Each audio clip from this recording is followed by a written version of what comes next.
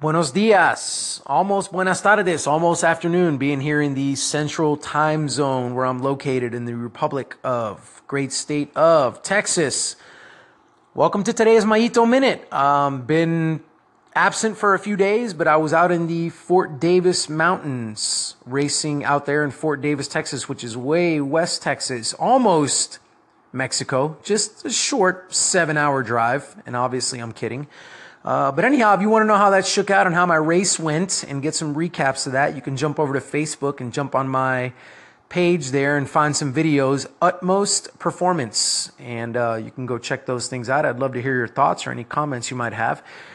Today's Maito Minute is going to deal with cycling, which is what I do, but it's applicable to pretty much anybody that would be listening. So here's the scoop. Recently here, there was a cyclist. He was a professional. He raced at the highest level of the sport.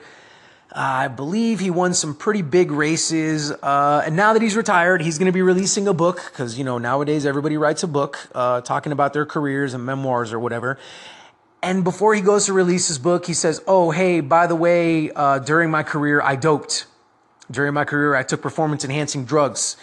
So now that's out in the open, and he's obviously doing that probably because he probably talks about doping in the book, and before the book is released, he wants everybody to know, so when you read it, it's not this huge surprise or what have you.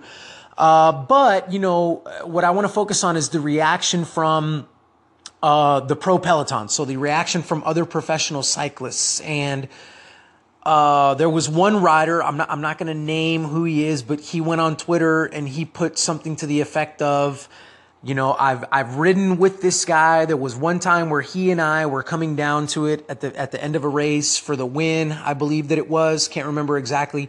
And he beat me. And now he comes out and says he's on drugs, and so he owes me an apology. And this is publicly calling out the rider that doped and saying, you owe me an apology for that. Like, you beat me, but you know it wasn't natural. And, okay, you know, stuff gets lost in social media. You don't know if it's real or not, you know, if it was a joke, if he really means it or not. But let's dig a little bit deeper into this, the rider who posted this tweet, his psyche. You know, I think you've got to be really careful if you really feel that this guy owes you an apology. Not because he didn't do anything wrong, because he did, but because you shouldn't expect that from people, number one. And number two, this means that you're basing your performance off of comparisons with other people instead of doing it for the pureness of just doing it for yourself. And I think that's a really dangerous place to be. I mean, these guys that are professionals, they ride their bikes because they love to, and you've got to be really careful that you don't start doing it and becoming bitter about the fact that your profession, so professional cycling, is filled with people doing unethical things. Because here's where this podcast, you know, here's where this episode is relevant for everybody. There's people doing all kinds of unethical things all over the place.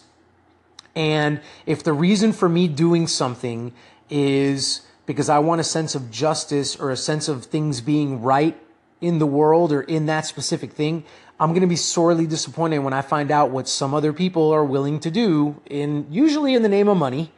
And I shouldn't let that detract from the joy and the reason, the real, I'm going to say childlike reason why I do what I do.